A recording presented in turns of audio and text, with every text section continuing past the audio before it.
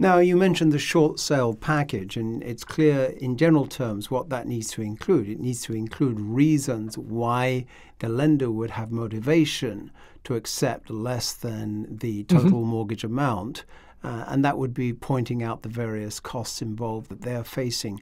Is there anything else about this package you can tell us? I mean, in terms of how to present it, Yes. what it looks like, how we put it together. Well, first, it must show credibility on your behalf. It needs to be professionally prepared, well thought out, well written. And if an individual can't do that, they need to get help doing that. What needs to be included in it is a number of things that we'll have in our workbook, but two that I want to point out right now.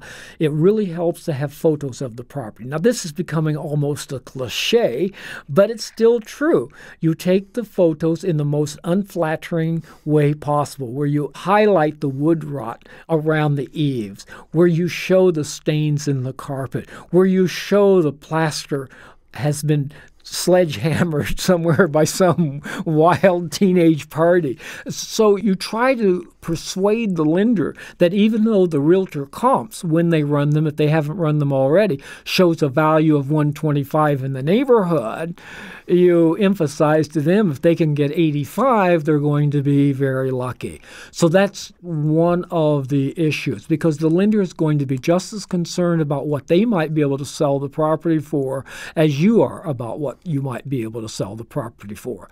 The second issue, under no circumstance will a lender accept a short sale if they think they can squeeze that borrower for an extra nickel. So certified destitution evidence needs to be included. The borrower is out of work. The borrower has $50,000 in unpaid medical claims.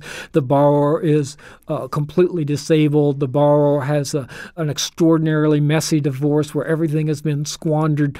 The borrower in a short sale transaction will not receive any money. Some lenders will permit the foreclosure specialist to give them some moving expenses or something to alleviate the pain of giving up the property, but they cannot. The lender is no way going to accept less than it's owed if the seller would be walking away or $5,000 or $10,000 to put into their own pocket. So that needs to be brought in, that the borrower is destitute, the borrower has no possibilities of recovering, and the lender should give up any idle wish that they shall ever recover a nickel from this person.